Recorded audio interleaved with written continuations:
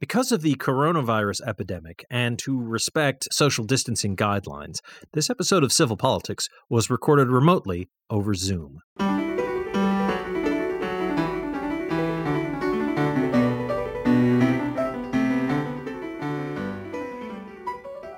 Good evening and welcome to Civil Politics as we embark on celebrate our 9th year on the air. Welcome. Yeah, that's right. Can't believe it. God. It's amazing what Valley Free Radio will put up with, isn't it? We have gone through 3 administrations. I was just going to say, what a 9 years we've had. Yeah. Holy moly. So, so go ahead. Sorry. I was just going to say the Trump years were the hardest. Yeah. Let's hope they never return. Your lips to the deity's ear. Yeah, I was literally about to say that. Yep.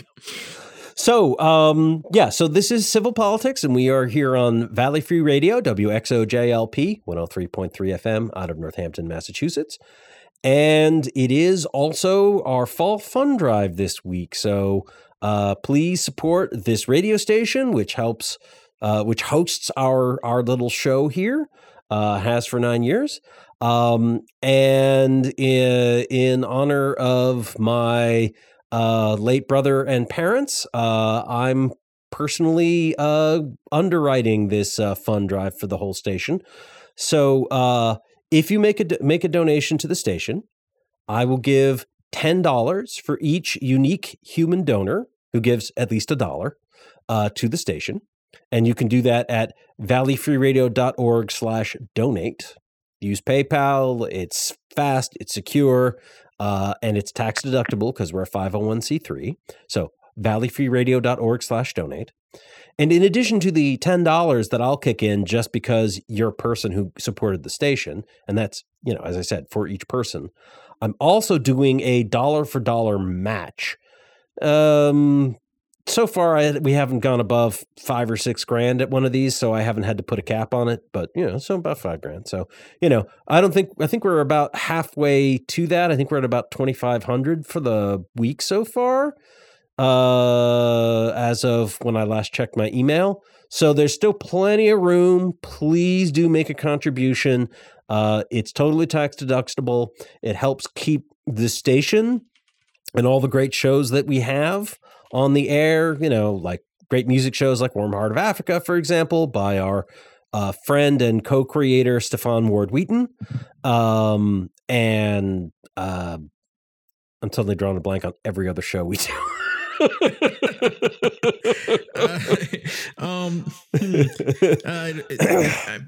Valleyfreeradio.org/donate.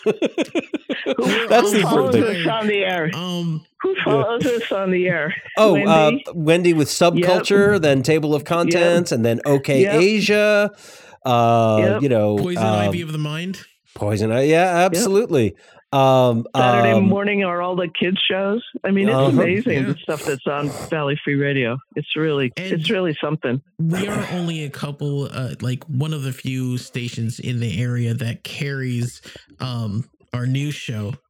That goes on at 5 p.m. You mean Democracy Now! With Amy Goodman? Right. Yes. Oh man, you are tired. You're like, nerd. Listen, you. And wait till I get all agitated. That's when I'll be able to speak clearly. But we are one of the few stations that carry that in the Valley, and your donations help us put that out. It's a good news program. It is widely beloved, but rarely heard. So especially on broadcast. So it's good that we can do that for the citizens of the Heiner Valley. So the commune, within the tofu curtain, as it were. So help us, fellow travelers. As I throw some of my ill-gotten capitalist gains into supporting the station. So yeah, like I said, a $10 per person donation to the station and $1 matching going on from me as well. Go to valleyfreeradio.org/donate and make a tax-deductible pledge to this 501c3 plucky nonprofit community radio station. We're all volunteers. We have low overhead because we're just paying to keep the lights on and buy new equipment and stuff for the station. So your donation has a real effect on how well we do anyways. And like I said, this fund drive, there's a matching grant to double its effect. It's double its power. So please do that. valleyfreeradio.org/donate. Oh, and also, if you want to email us and, for example, talk about how awesome I sound on the radio or important things like that, email contact@civilpoliticsradio.com, which is our dedicated website with archives of the previous episodes of the show and stuff like that. After you donate, go to valleyfreeradio.org/donate. You should absolutely go to civilpoliticsradio.com and just, spend the rest of your life just listening to us, really. I don't think we have that many archives, Mike. Yeah. Just we'll have to loop it. Yes, actually do loop it, because I would hate to think that the rest of your life could be measured in just the output of our show. That's not so good. So, oh boy. Yeah. So now that I've, once again made a hash. Funding? Yeah, made a hash of the studio's finances. How about the nation's finances? Somehow the Republican Party managed to stop hitting yourself or threatening to hit each other, or however, elbowing each other, however that's working, to actually pass a continuing resolution, which I believe has been signed into law to keep the government open for the next few months. So that's something, at least. Yeah, they're calling it a ladder. There's like two parts. Some of the stuff gets funded in January and some of it gets funded in February, or comes due, I should say, comes due again. Which is just why would they do? Why take this big complicated, like we're kicking a can down the road, but you know what? It's better kicking two cans down a road. I mean, yep. Divide and conquer. It's a tactic. Is that the idea? Is it divide et impera?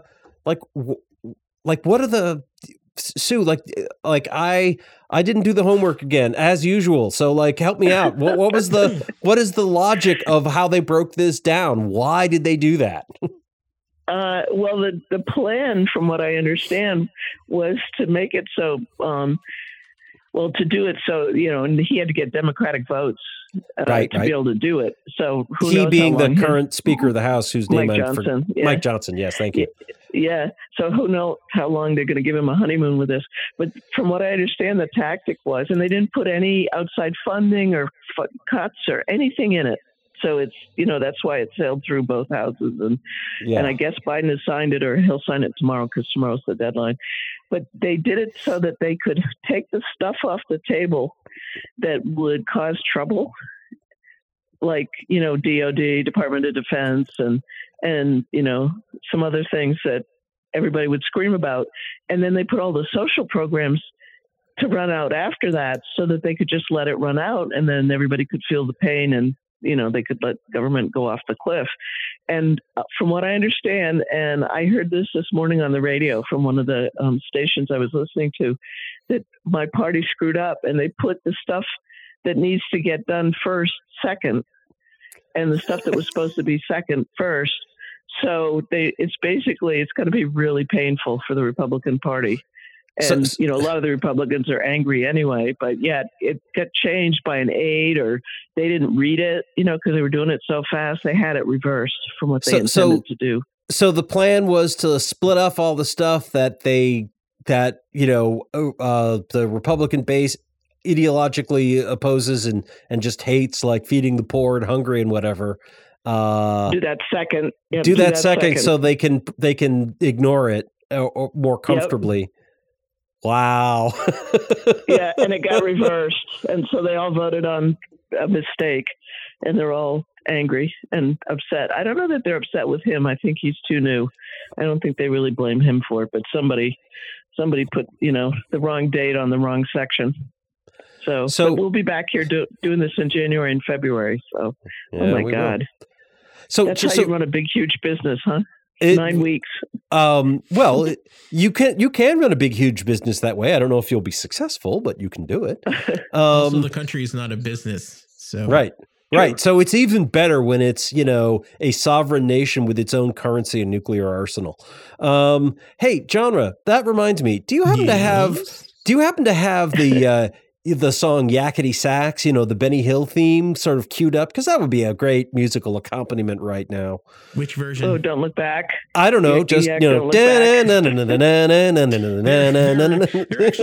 actually two versions. I've actually searched this up for a few, side projects, like overlaying that over a cop sliding down a slide. One time I lost that video file, which is really sad. I worked so hard on it.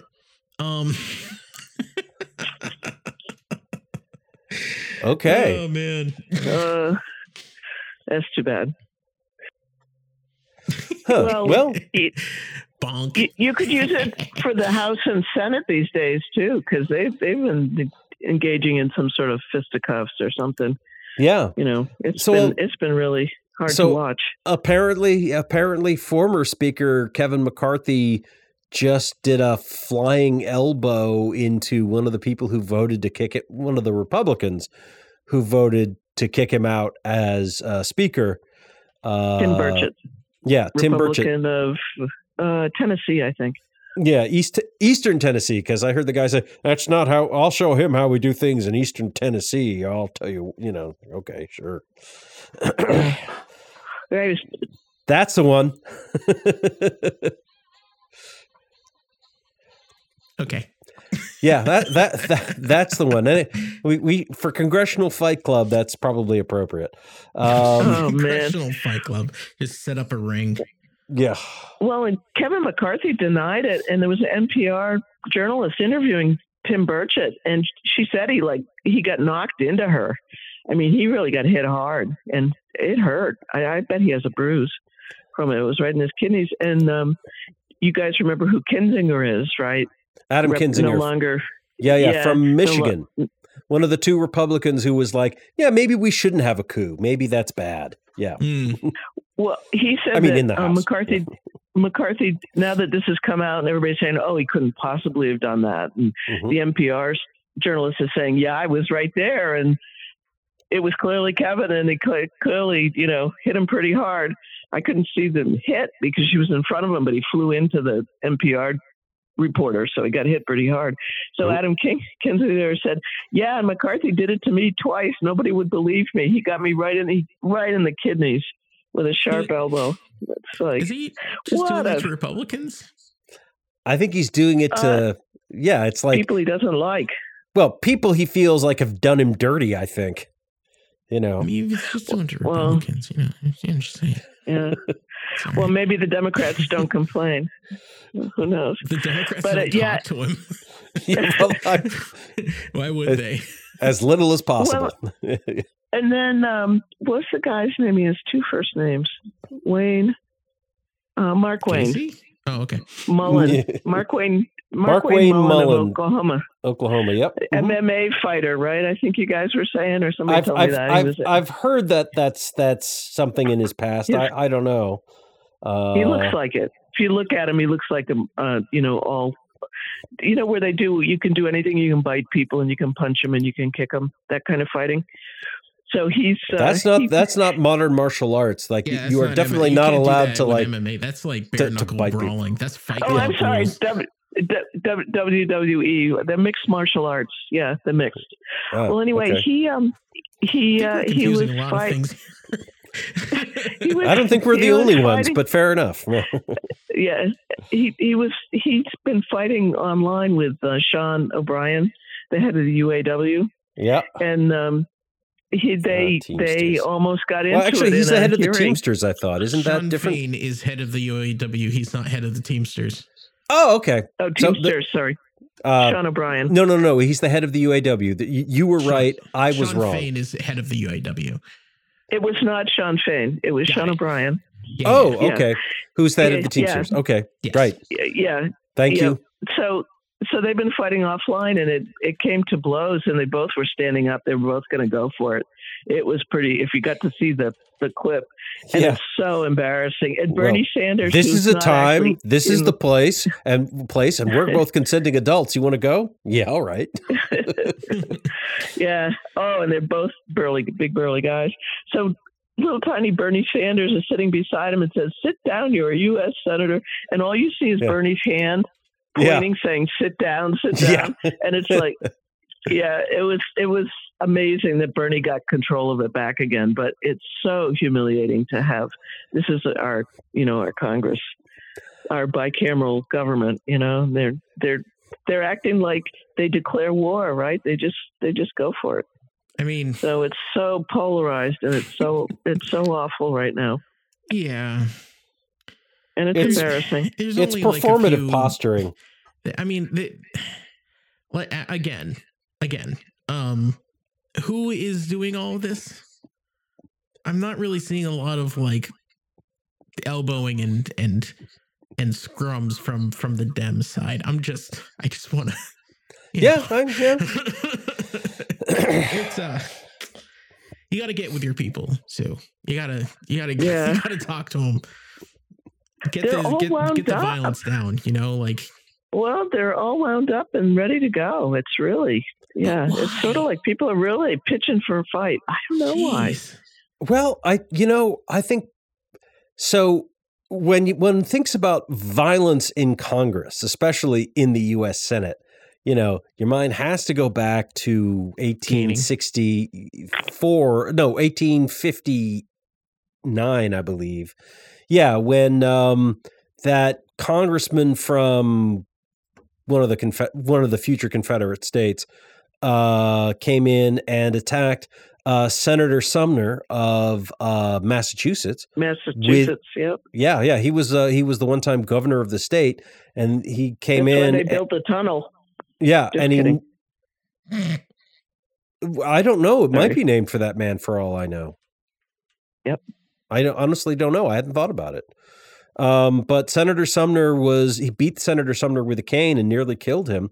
And supposedly it was because he felt that Senator Sumner had not even impugned his honor, but impugned the honor of a good friend of his, I think.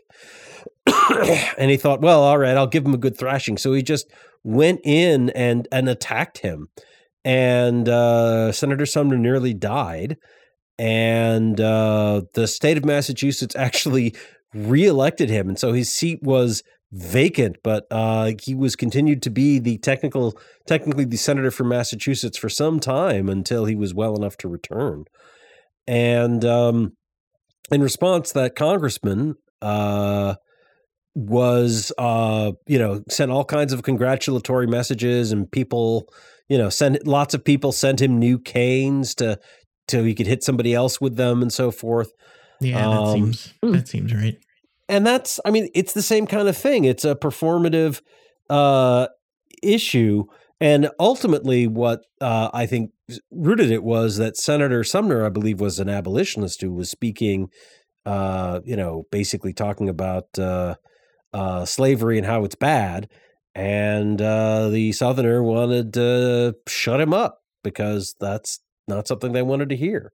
Now, fortunately, we don't have slavery anymore, and there's nobody pushing that in the U.S. that I'm aware of. But that kind of ostensibly, we don't have slavery anymore.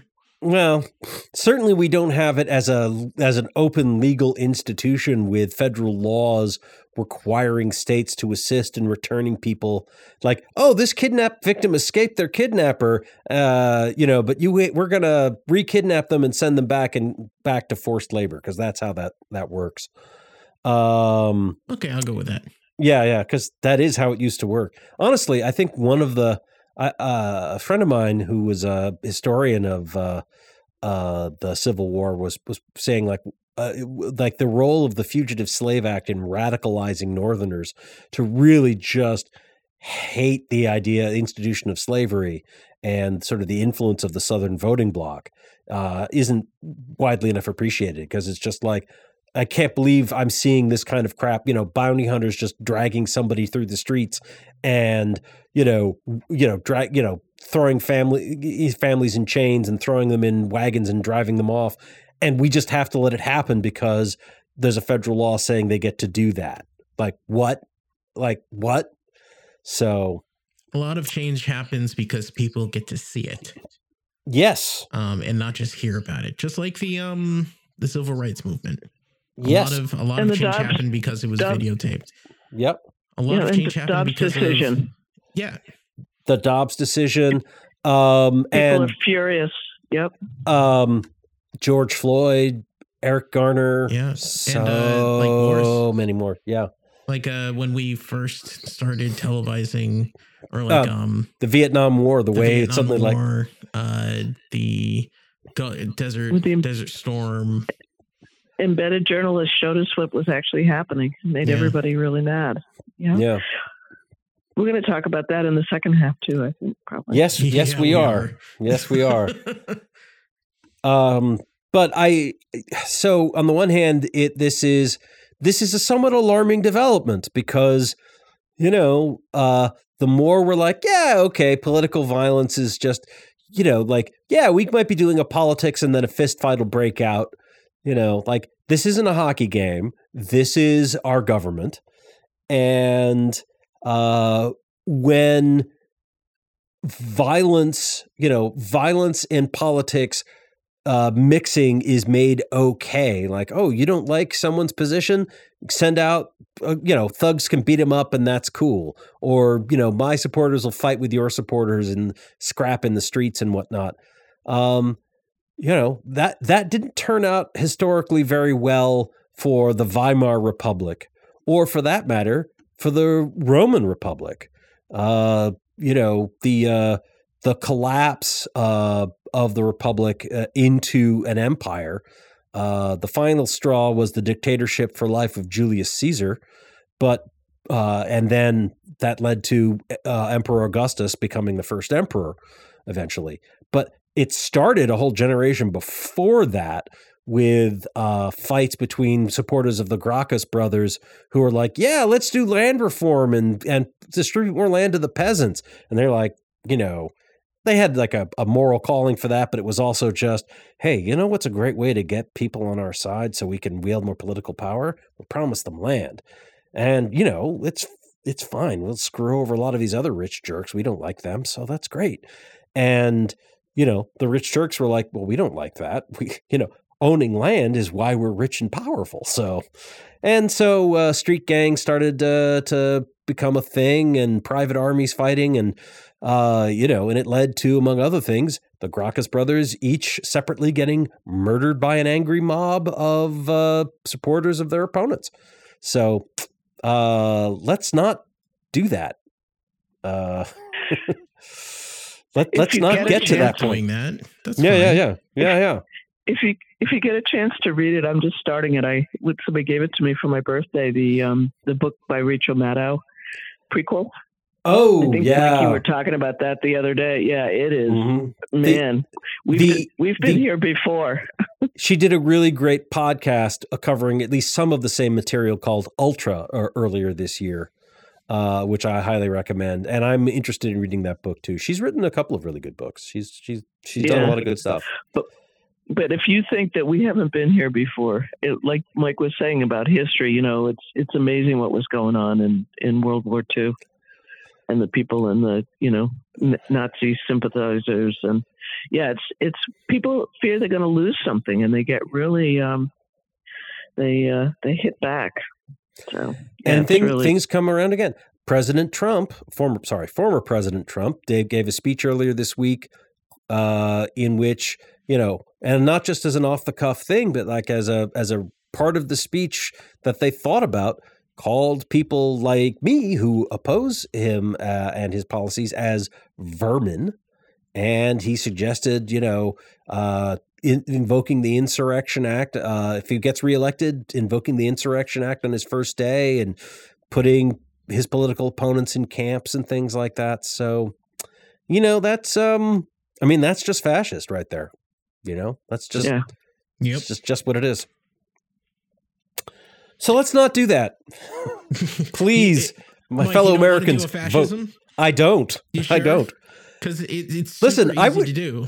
I know. I wouldn't want to do a fascism even if I was gonna be the one on top, and I really don't want to do one when I'm not.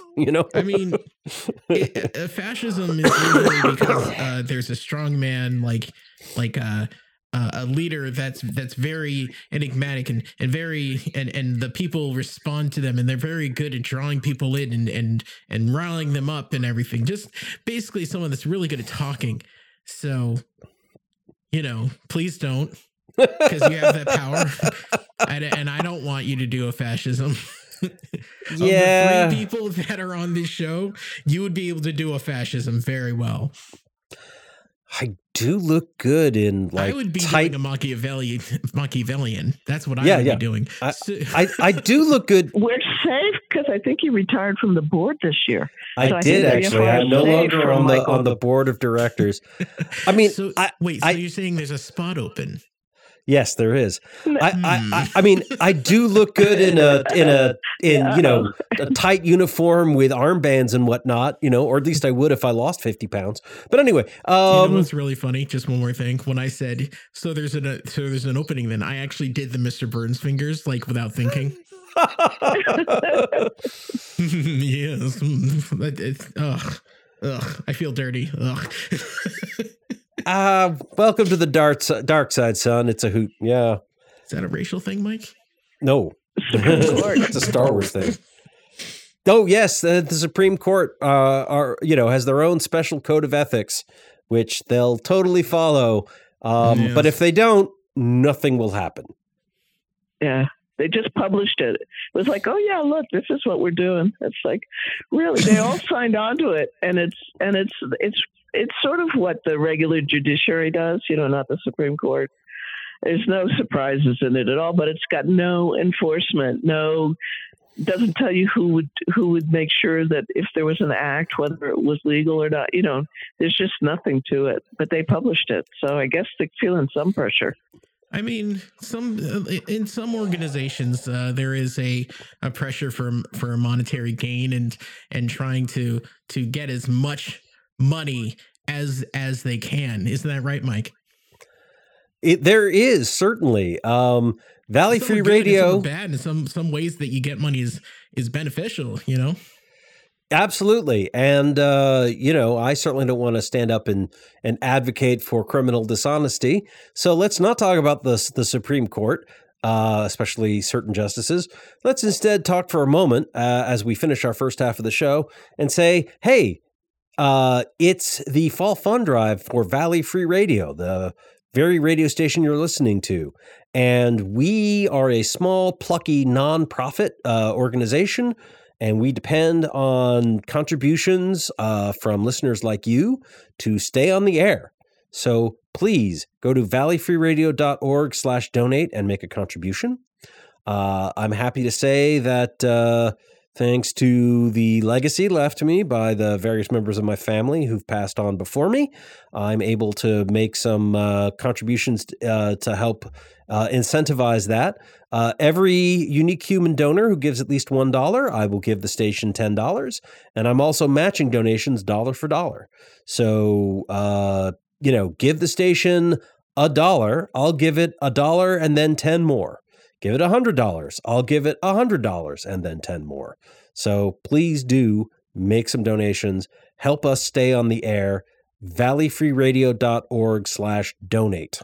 And not just our show. Like, even if you're not impressed with us, there's got to be other stuff that you won't hear a lot of other places. We got a lot of programming that is locally created, has a lot of idiosyncrasies that are fascinating and charming and absolutely worth your time. So valleyfreeradio.org/donate. Please contribute. We need your support and we appreciate it. Thank you.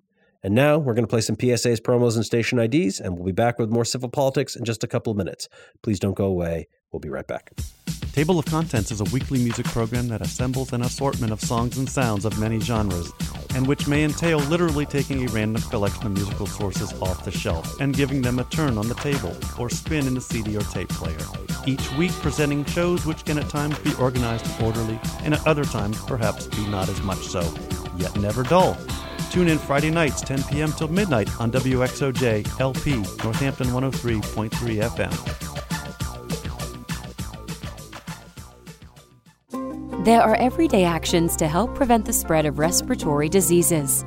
Wash your hands. Avoid close contact with people who are sick. Avoid touching your eyes, nose, and mouth. Stay home when you are sick. Cover your cough or sneeze. Clean and disinfect frequently touched objects with household cleaning spray. For more information, visit cdc.gov/COVID-19. This message brought to you by the National Association of Broadcasters and this station. Hey, this is Wendy, host of Valley Free Radio's Subculture Music program, featuring new wave, post-punk, indie, and electronic music from the 70s to today. Join me every Friday night from 8 to 10 p.m. here on WXOJ, or stream it live from your favorite listening device at valleyfreeradio.org.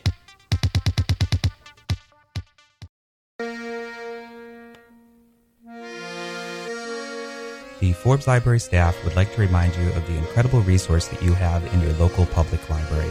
We have tens of thousands of books for you to check out, music CDs, movies, newspapers from around the region, the state, and the country. We have a wide variety of magazines and free computer and internet access every day. We also have our incredible reference services there to help you answer particularly vexing problems. All of this is free, locally available at 20 West Street in Northampton, so come by and check us out in person or at www.forbeslibrary.org or call 587-1011 for more information.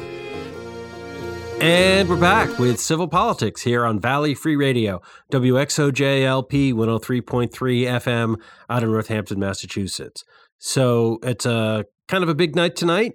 Not only is it this show's 9th anniversary, or close enough anyways, and also it's our fall fund drive.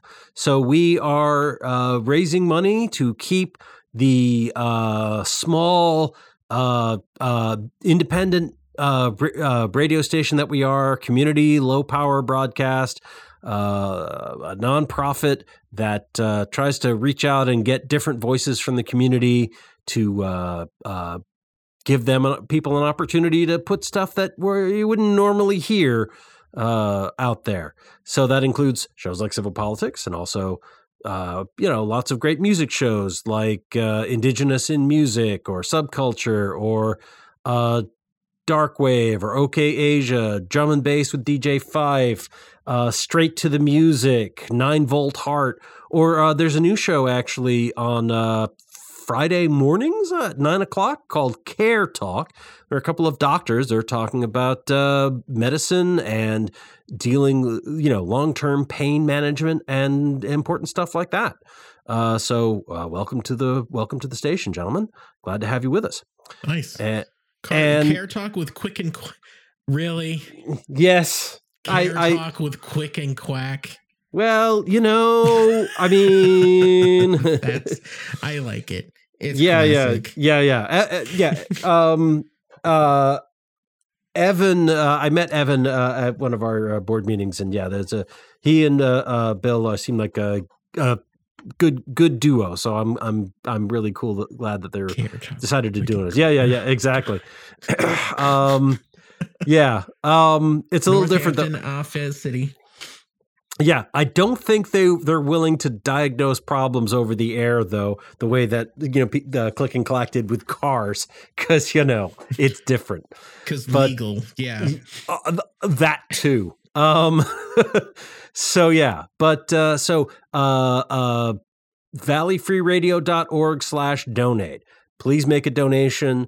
I am doing a matching grant thing. So if you give for each donor to the station who gives at least $1, I'm giving $10.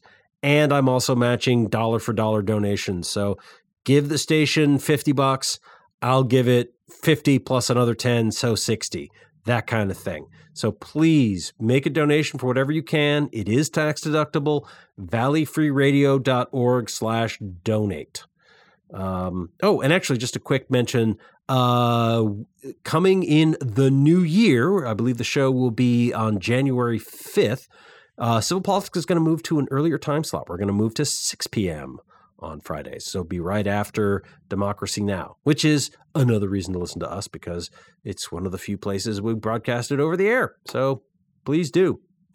So moving from earnest and hopeful community radio in, a lovely and prosperous and peaceful place like the Pioneer Valley, with all the problems and issues and whatnot that we have going on here. Obviously, no place is perfect, but, it's a pretty good place to live. And certainly has the distinct advantage of nobody from the Israeli military is dropping bombs anywhere around us. So that, I like that.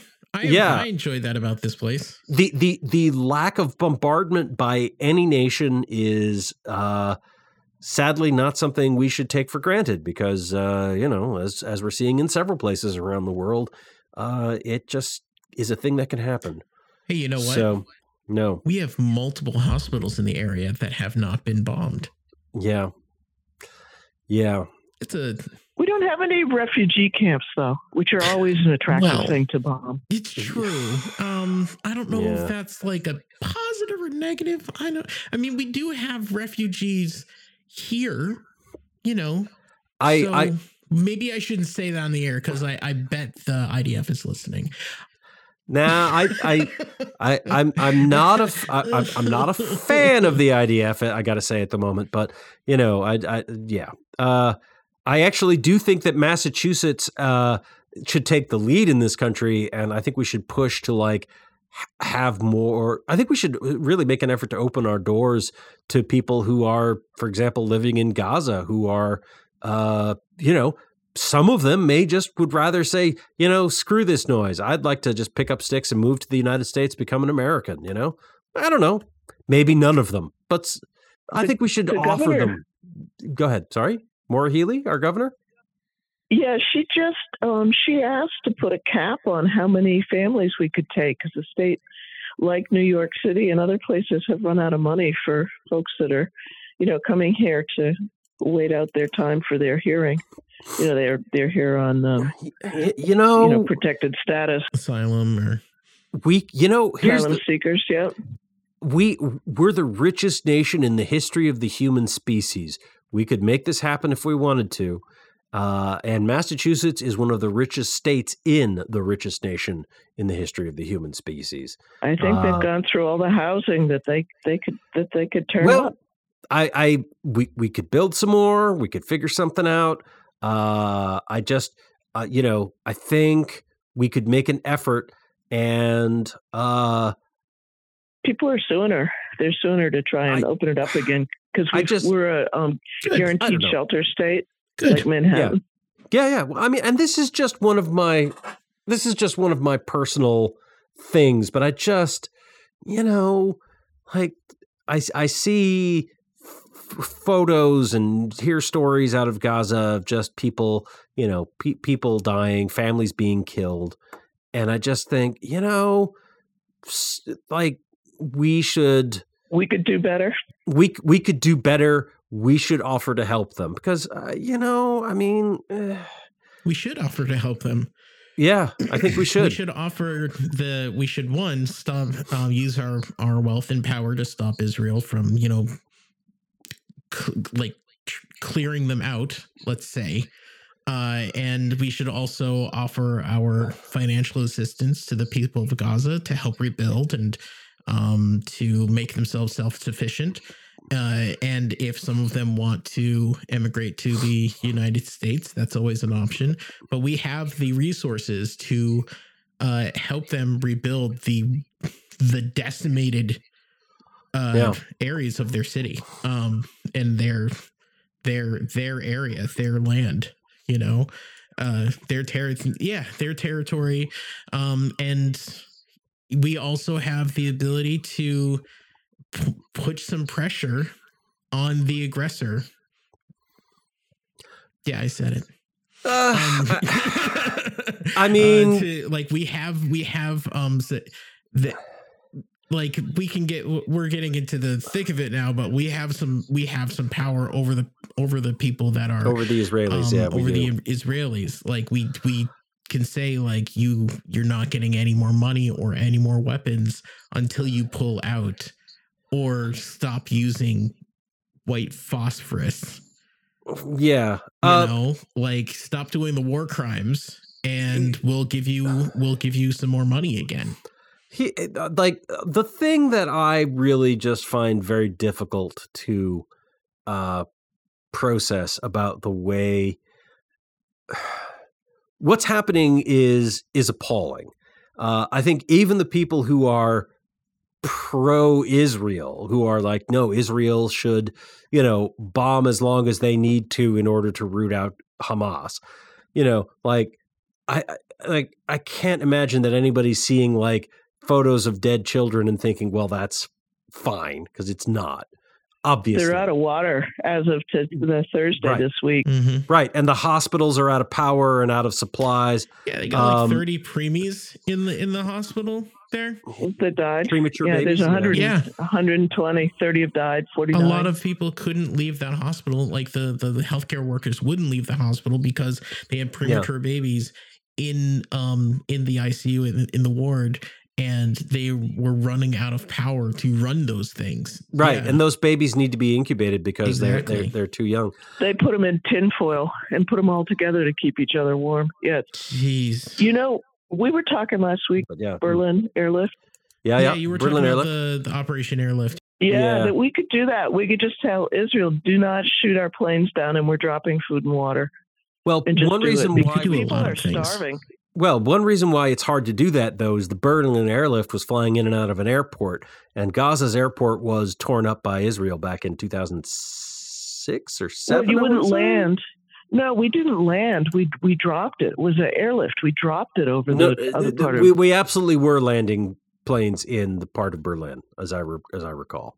Yeah, but not in the part where we're dropping the food and water because they'd shut us out. The Russians, they closed off, east from west. I think we dropped food and water. But anyway, we could do it.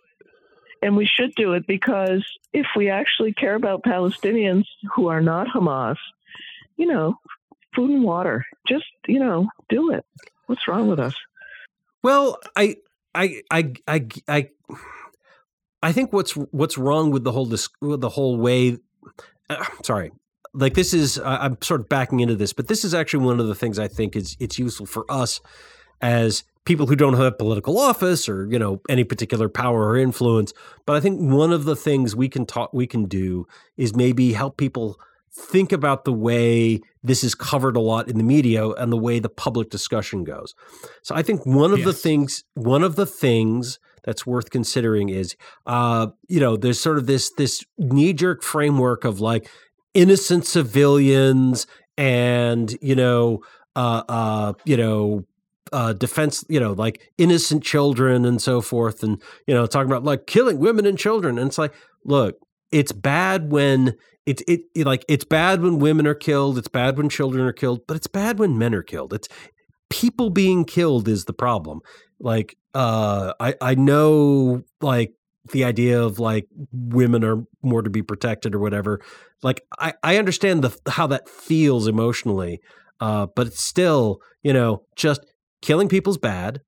And so I don't think we should do it. But just the idea of like, the deaths of thousands of innocent Palestinian children, like, are there guilty Palestinian children? Like that it's okay to kill? Cause yeah, exactly. There aren't any. So, so that whole sort of way of talking about it, I think sort of misses a more fundamental thing, which is, whether or not you want to be okay with the idea, whether or not you want to agree with them, Israel is characterizing this as they are at war with Hamas. and they are acting like they're in a war, because they're sending soldiers in and they're launching missiles and bombs, and they're fighting like they're in a war. However else you want to put that. And there's a famous quote that I keep coming back to, and I think I've mentioned it on the show before, that William Tecumseh Sherman famously wrote down during the Civil War: "War is cruelty, and you cannot refine it." And if you're thinking like we are in a war, and so you've made that transition, you've accepted that is what you are doing and that is the situation you're in, and so war behavior is appropriate behavior, then, blowing up a building full of enemies, and some of them aren't our kids, that sucks. But I mean, that's something we did during World War II, like not every German or Japanese or Italian person that, an American bomb dropped on from a B-29 was an adult who was committed to fascism, like they just weren't. And it's horrible. It sucks. But I gotta say, fighting the Nazis and the ravenous and bloodthirsty Japanese state with it, conducting genocide in China, for example, I don't think that was the wrong thing to do. I don't want to be like, yay, war. But I mean, we weren't the worst side in that war, which is saying something. So I don't know if that's more precision. Well, weapons now too, though. It totally does make precision weapons now. War isn't the same now as it was in the 1940s, for sure. But we didn't have murder factories, and the Germans did. So I mean, I think we can claim a bit of moral high ground there. But regardless, like once you decide it's a war and we're fighting it, then all kinds of atrocities are just part of what you do. I mean, shooting a whole bunch of guys in uniform who are shooting back at you is still shooting and killing a whole bunch of human beings, and that's still bad. It just may be a reluctant necessity, and maybe we'll agree with it. Like, I agree with the Ukrainians fighting the Russians who are invading their country. It's still awful. Me too. Like every dead Russian soldier is a tragedy. They're still people. Their lives still matter. But I understand why the Ukrainians are doing it, and it sucks, but I mean, I support them because the alternative is letting the Ukrainians die, leaving them to be overwhelmed and killed, which is not acceptable. So when Israeli settlers take land in the West Bank, is that also the same thing? As what the Russians are doing? I think so, yes.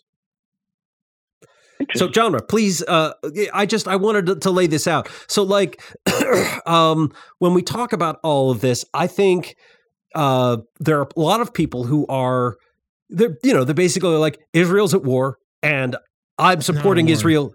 Well, sure, but they're accepting Israel saying we're at war. They're like, yes, Israel is in a war. I agree, and I'm with them.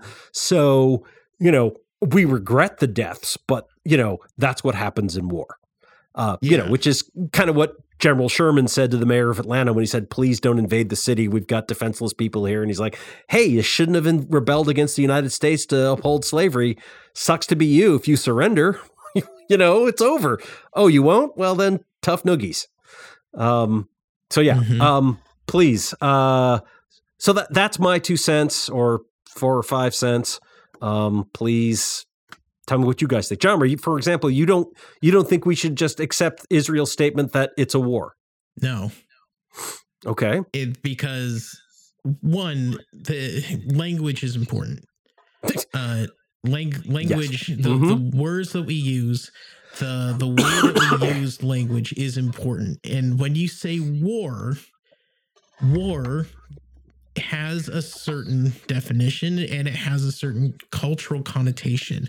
A war, when you say we're at war with this person, with this other country, organization, something like that, it has this sense of an equitable fight.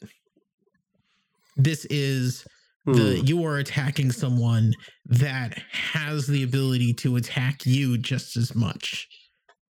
That's what, when you say war, when we say we are at war with, when we talk about the World War or the Korean War or the Vietnam, like in those conflicts,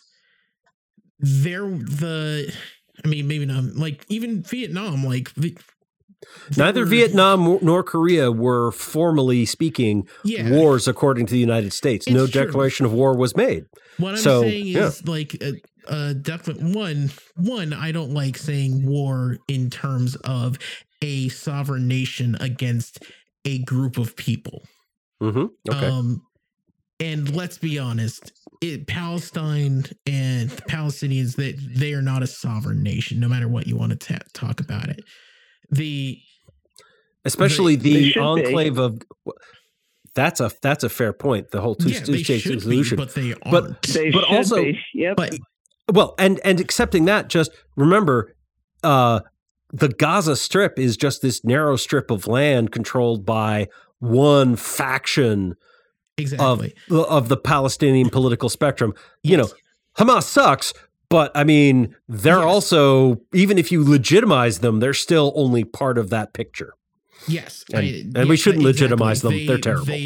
Hamas has been in political control, basically, of the Gaza Strip. The problem is that they were voted into control in like the early aughts. 2006. Yeah, exactly. There has not been a vote afterwards. But going back to what I was saying, when you say war, when you say war to an average person, they think an equitable fight. This is not an equitable fight. And when we say Israel has a right to defend itself, this is true. The thing is, at what point does it stop being defense? That is a totally the relevant question. When does it stop being defense? Because they've dropped more bombs on that small area than we dropped on Afghanistan. Wow. Like that in the whole fact. Over the whole 20 years we were there, or just like holy crap. There have been over 10,000 people that have died. That have been killed. And the thing is that, I mean, we were talking about like hospitals and refugee camps being bombed because there might have been some Hamas people there. That we had good intel that Hamas was there. Well, hey, you have one of the best trained armies in the world. People send their people to your country to train, and you can't send a squad of guys in there. To be fair to Israel, they have sent soldiers into hospitals, but after bombing. And even sending in soldiers, neighborhood, right? And even sending in soldiers first. You know, like a firefight between two sides with automatic weapons. A lot of bullets fly around, and a lot of people who are just trying to keep their heads down are going to get shot anyways. It's true. So, and that's what we have to think about when we think about, and this is what I'm saying, like the amount of people that have died, the amount of people that have been killed, the way that that Hamas, the organization, which screw them. Just want to say, I'm talking on behalf of the Palestinian people, like the people that are just there, that are trying to just live, you know, half of which are people under 18.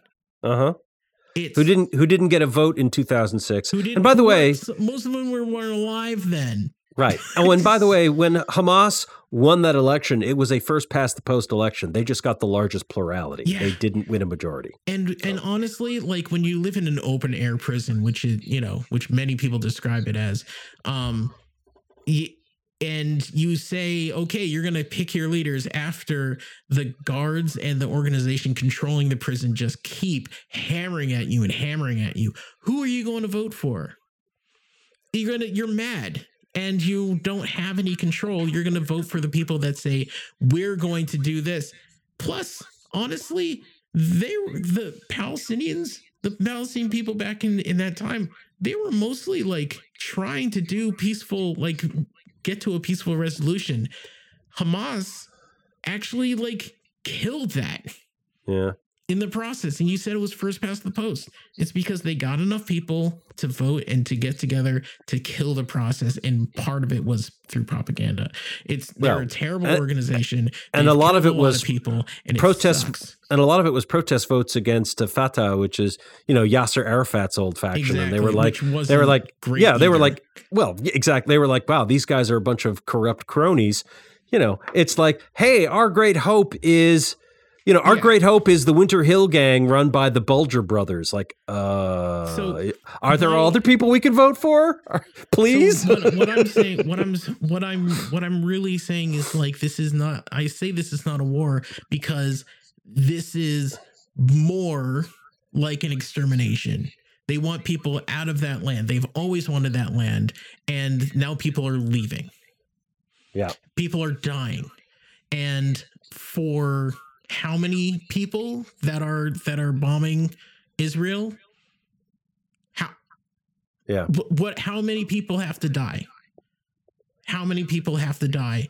And if you just actually fed people, let them live lives, let them choose how they want to live, then this sort of thing wouldn't happen. Biden did say the two-state solution. If they didn't keep putting 2 states, if they didn't keep putting settlements, if they didn't keep pushing the boundary, and if they actually like lifted the blockade and actually tried to work with the people there, it's maddening. It's maddening to me. And Sue, you're right to bring up the two-state solution and genre, because like. The Likud party, controlled by Prime Minister Benjamin Netanyahu, they oppose the two-state solution. That's a big part of the problem right there. It's like they've worked against it. So, oh man. Well, Biden did say it's not over till there's a two-state solution. There were thousands of I agree with our president. Soldiers that were going to not show up for duty before this conflict happened because they were mad at the government for basically relieving all their rights, but now everybody's into it because obviously. But anyway, sorry. Oh man, there's so much sucks. I'm just gonna say that there's so much more to talk about here, and all of I think I speak for the three of us when we just say our hearts bleed to see all these people suffering, and we just want the suffering to stop. Yes, That's why humanitarian pause, ceasefire, whatever you want to call it, please, let's start with saving some lives. And on that cheerful note, we got to wrap up. Yeah. So it is still our fund drive. Please support valleyfreeradio.org/donate. Help us stay on the air. Take advantage of the matching grant. $1 for $1 plus a $10 extra sweetener per donor to the station. valleyfreeradio.org/donate. Please do contribute. Coming up next is Subculture, followed by Table of Contents at 10 and OK Asia at midnight. That's going to do it for Civil Politics here on Valley Free Radio. valleyfreeradio.org/donate. Please do make your tax-deductible contribution and help us out. And remember, January 5th, we are going to be on at 6 p.m. Friday nights, an hour early. Woohoo! All right. Well, thank you for listening, everyone. And if you celebrate Thanksgiving, happy Thanksgiving.